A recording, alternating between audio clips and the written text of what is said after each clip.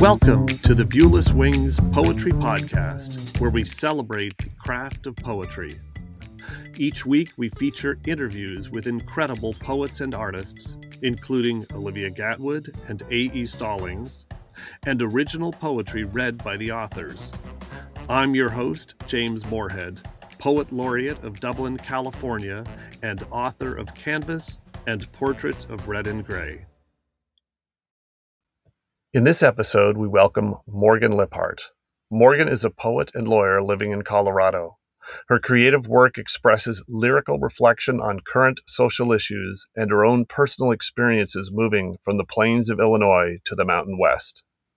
Her poetry has appeared in anthologies and journals across the United States, such as the Comstock Review, Magnolia, Blue Stem, Chicken Soup for the Soul, Third Wednesday, Front Range Review, and Off the Coast. When you were first introduced to poetry, when did writing poetry no longer feel like a homework assignment and become a passion? That's a great question. First off, thank you so much for having me. And thank you for reading my book. I really appreciate that. Poetry has been a lifelong just passion for me. It's never felt like homework for me. As a little kid growing up in Byron, Illinois, I would write notebooks, like big stacks of notebooks full of poetry. And of course it was a little bit juvenile, like roses are red, violets are blue, trying to do rhyming schemes and heavily influenced by Alanis Morissette at the time. So it's just something that I've always felt compelled to do and create from a very young age. But then as I grew older and I studied more of the classics and really got into the culture of poetry, my writing style has, of course, changed and it's matured through the years. I always loved it. That's terrific. 'Cause I think a lot of students can get, unfortunately, turned off on poetry because of their initial experience. But it sounds like you went straight into it. That's great. So getting a poem placed in a journal or published in a book, both of which you've accomplished, doesn't happen without a lot of rejections along the way. What have you learned about managing rejection as a poet? Rejection is just part of the industry, and it is an incredibly vulnerable act to create a poem, and even more vulnerable to submit it. And I think that it does sting a little every time you're rejected, every time you get that letter back that says, we're not going with your piece. It does sting a little. And even, after it's happened 200 times, it always will. But you just have to absolutely keep going, keep searching for that yes. Because yes, being vulnerable can hurt, but without that vulnerability, there's no beauty, there's no joy, there's no connection with others, because you're writing something that's true and that's beautiful for you. And others, when it is eventually published, others will read it and they will feel less alone. And then you will feel less alone through that act of publishing it. So you just have to keep fighting for your dream of getting a poem in a certain magazine. You just have to keep trying. And that's the only trick to it. The only trick is to be tenacious and to just keep going for it. And I think part of it that people forget is that there's a timing issue. It's what they're looking for. It may have nothing to do with the quality of what you've written. It just has to do with the editorial choice they're making. So yeah, I agree. It's like you have to try not to take it personally, which is really hard, but important. So your book, Barefoot and Running, on sale now, is so personal and intimate. How did working through these memories and images affect you as you were writing them? Oh boy. It is a very intimate, very vulnerable book. And I wrote it with the story arc that mirrors my own life. So I grew up in Illinois and then moved out to Colorado in my early 20s. I packed my bags and left everything behind and started completely fresh, completely new, didn't know anybody in Colorado. And through this move, I discovered that you're really able to heal your past and let go of it and start again. That is actually possible in life, which is beautiful. And so that's why this book was so emotional and healing and therapeutic for me to write, because I was able to create that story arc and work through and acknowledge and process the tough things in order to come out on the other side, more of a whole, healed person. So it was very intimate, very intense. I had a vulnerability hangover after it was published. The day after it was published, I was like, what did I do? This was a huge mistake. But of course it wasn't. That was just a moment of panic, because there is just so much truth packed into this book. But I knew at the end of the day, the message that anything can be healed and life really is beautiful if you take a moment to stop and appreciate the beauty and how far you've come. That message was more important than me being scared that my friends and family would read this book. So poems are usually written as a standalone pieces.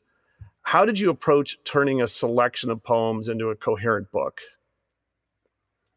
So what I actually did was create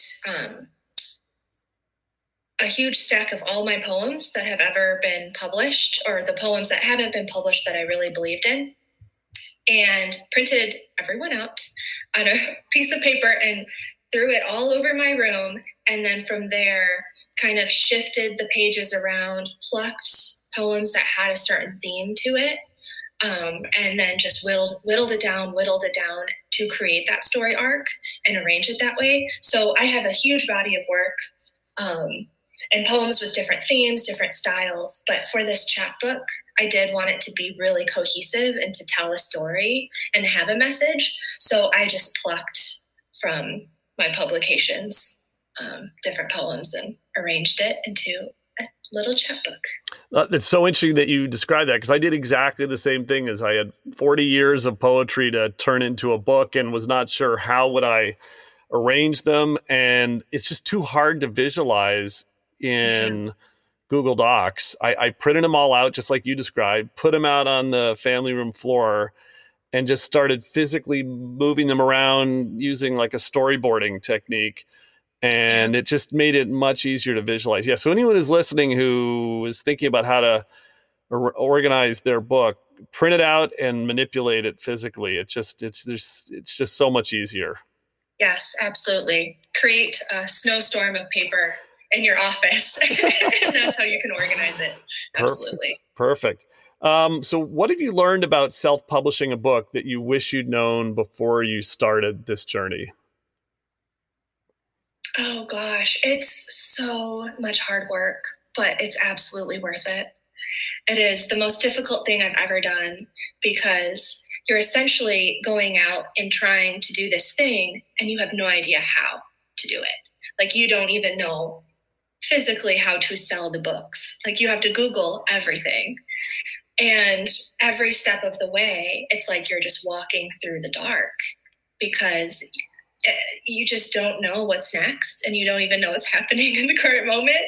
But you just do your best, and you have to have grace with yourself, because then on the other side of it, it's so fulfilling that I self-published, and it's so fulfilling that the finished product, the cover, the poem choices, the marketing message, everything is something that I created, and it's something that I believe in. And if you go with anything from a smaller press to a larger press, you don't have control over all of those decisions. So you're kind of giving your creative work up to somebody else. But with self-publishing, the beauty is all of that is yours, but also the hard aspect is all of that is yours. You have to figure out how to do it all. So I wish I just knew going into it how time-consuming and tough it would be, but I would still have done it 100%. Agree with everything you said. Yes, it's an incredibly complex undertaking to self-publish a book, and yet that complete creative control has such a payoff when you physically hold the first proof in your hand. So you've brought a poem to read. Thank you very much. So why don't you, I'll hand the mic over to you, and then we can talk a little bit about the poem you brought. Sure. So the poem that I brought today is from the book. It's titled The Current Scene of My Childhood Home. And the theme of this poem is that time is able to heal and soften even the deepest heartache. And this poem was born out of a prompt that was in a writing group that I was a part of. And the prompt was, describe what is going on right now in your childhood home. And when I read this prompt, at first I thought, well, absolutely nothing. There's just a yard and trees and birds and wildflowers and honeybees just peacefully existing and blooming quietly in the yard. And then I realized that that's really a metaphor. And I really wanted to unpack that metaphor here. And this poem really taught me that most, if not all of us, go through some tough, tumultuous things in our childhood. And then after we grow up and become adults, then we're able to process and understand and heal and let go of so much of it. And so this poem is about that healing, and it's about being able to unclench our fists around the past and let go. And there's a hand metaphor in here too. So I'll read it to you and see what you think. The current scene of my childhood home. The bees are circling something warm and sweet in the yard. I was something warm and sweet in the yard once. The sky was the same color as its slow ache for years, but now it's blue, just blue. Now comes the unfolding of prairie cones and wild indigos, dotting color between the trees, as if nothing ever happened here. But I happened here. In dreams, my memories are something that can be undone, like a leaf falling upwards. As if a flutter of small hands, tender and purposeful, never struck the sandpaper of a matchbox again and again underneath the porch until everything I knew was black dust. As if I never believed we could have started new if just given the chance. But now, still, a breeze-scented chamomile sweeps through the tall grasses, leaves, past rabbits drifting to their dens. It's as if the land itself was healing, slowly forgetting. I want to heal too. I want to rush back, put my palms to the earth and say, I'm forgiven. I'm forgiven. Thank you. Thank you. It's so wonderful to hear that read in your voice. I love the line, as if a flutter of small hands, tender and purposeful, never struck the sandpaper of a matchbox. This idea of undoing memories, I really love that. How did you approach revising and editing this poem and getting it to its completed form? This poem was very, very barely edited, actually, which is unusual for me. I usually edit over weeks or months, but this poem just kind of came out of me. And the matchbox and the fire under the porch just came out of me too, which was surprising because as a child, of course, I didn't burn my house down, right? But I think I felt so compelled to write about that instinct, or that like destructive instinct to like destroy everything so then we can start fresh, then we can start new, which I think is just very human and very relatable. So yeah, this pretty much came out for the most part the way it is. I can't remember anything that I cleaned up other than just maybe eliminating some words so there weren't redundancies or making the language a little bit tighter. Yeah, I've only had that happen twice. Interestingly, it was the cover poem for my book Canvas was 80% just fell out of me one morning, and I ended up just writing it in bed on my phone, and I couldn't type fast enough or swipe fast enough. And it's just, that only happened twice. That and one other poem that's in the book, where a much shorter poem that just fell out of me. Most of the time it's churned out of me and rechurned and rechurned. So it's nice that it happens once in a blue moon, but that's really interesting. That was a beautiful choice. So what are you working on now? What's next? Oh man, what's next is I am churning out poems and submitting them to various magazines and journals. I'm thinking that perhaps my next poetry book will be also nature themed, but focus more upon the metaphors in nature. Like I'm working on a poem right now about how the birds sing in the morning, and that is altered sometimes by the cycles of the moon, which is really fascinating. So I've dug into that and read some academic articles about birds singing and how the moon, as it waxes and it wanes, how that affects that. And so I'm working on a poem right now about a bird, waking up and singing its song. And then as the moon is kind of dropping in the sky, as the morning begins, saying goodbye to the moon, and they'll meet again at some point. So my work now is still nature focused, but I think I'm diving more into animals and plants and the wildlife here in Colorado, because there's just so much to write about here. It's so lush and beautiful. It's interesting that you mentioned the research you're doing. I've done that for several poems too. I was asked to do an ekphrastic poem about for a watercolor show. So I said, I've never painted watercolors other than as a kid, which doesn't really count. Never done it beyond being an elementary school student. So I started watching YouTube videos of people doing advanced watercolor techniques and research, and tried to find the language and then the interesting language that's used. And then they sent me a bunch of examples of things that will be at the show, and I'm trying to bury little Easter eggs of references to these paintings. But yeah, that's really, I remember once I was getting close to getting writer's block. So I went on a road trip to this ghost town in Bodie, California, and it was perfect. It just triggered a bunch of new images and things I could dig into. So that's great. All right. Well, final thing, where could people find your book, and where can people follow you on social networks? Absolutely. So my book is available most places where books are sold, which includes Barnes & Noble, Amazon. And I also have a website, morganliphart.com, and Liphart is spelled Liphart. And from there, you can click on a link and buy my book, multiple different places. And you can find me on Instagram at MLIPHART.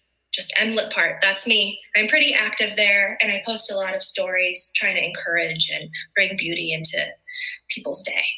So definitely encourage a follow there. Thank you very much, Morgan. And I highly recommend people check out Barefoot and Running by Morgan Liphart, available in all the usual places. And welcome to the Viewless Wings Poetry Podcast. Thank you. Thank you.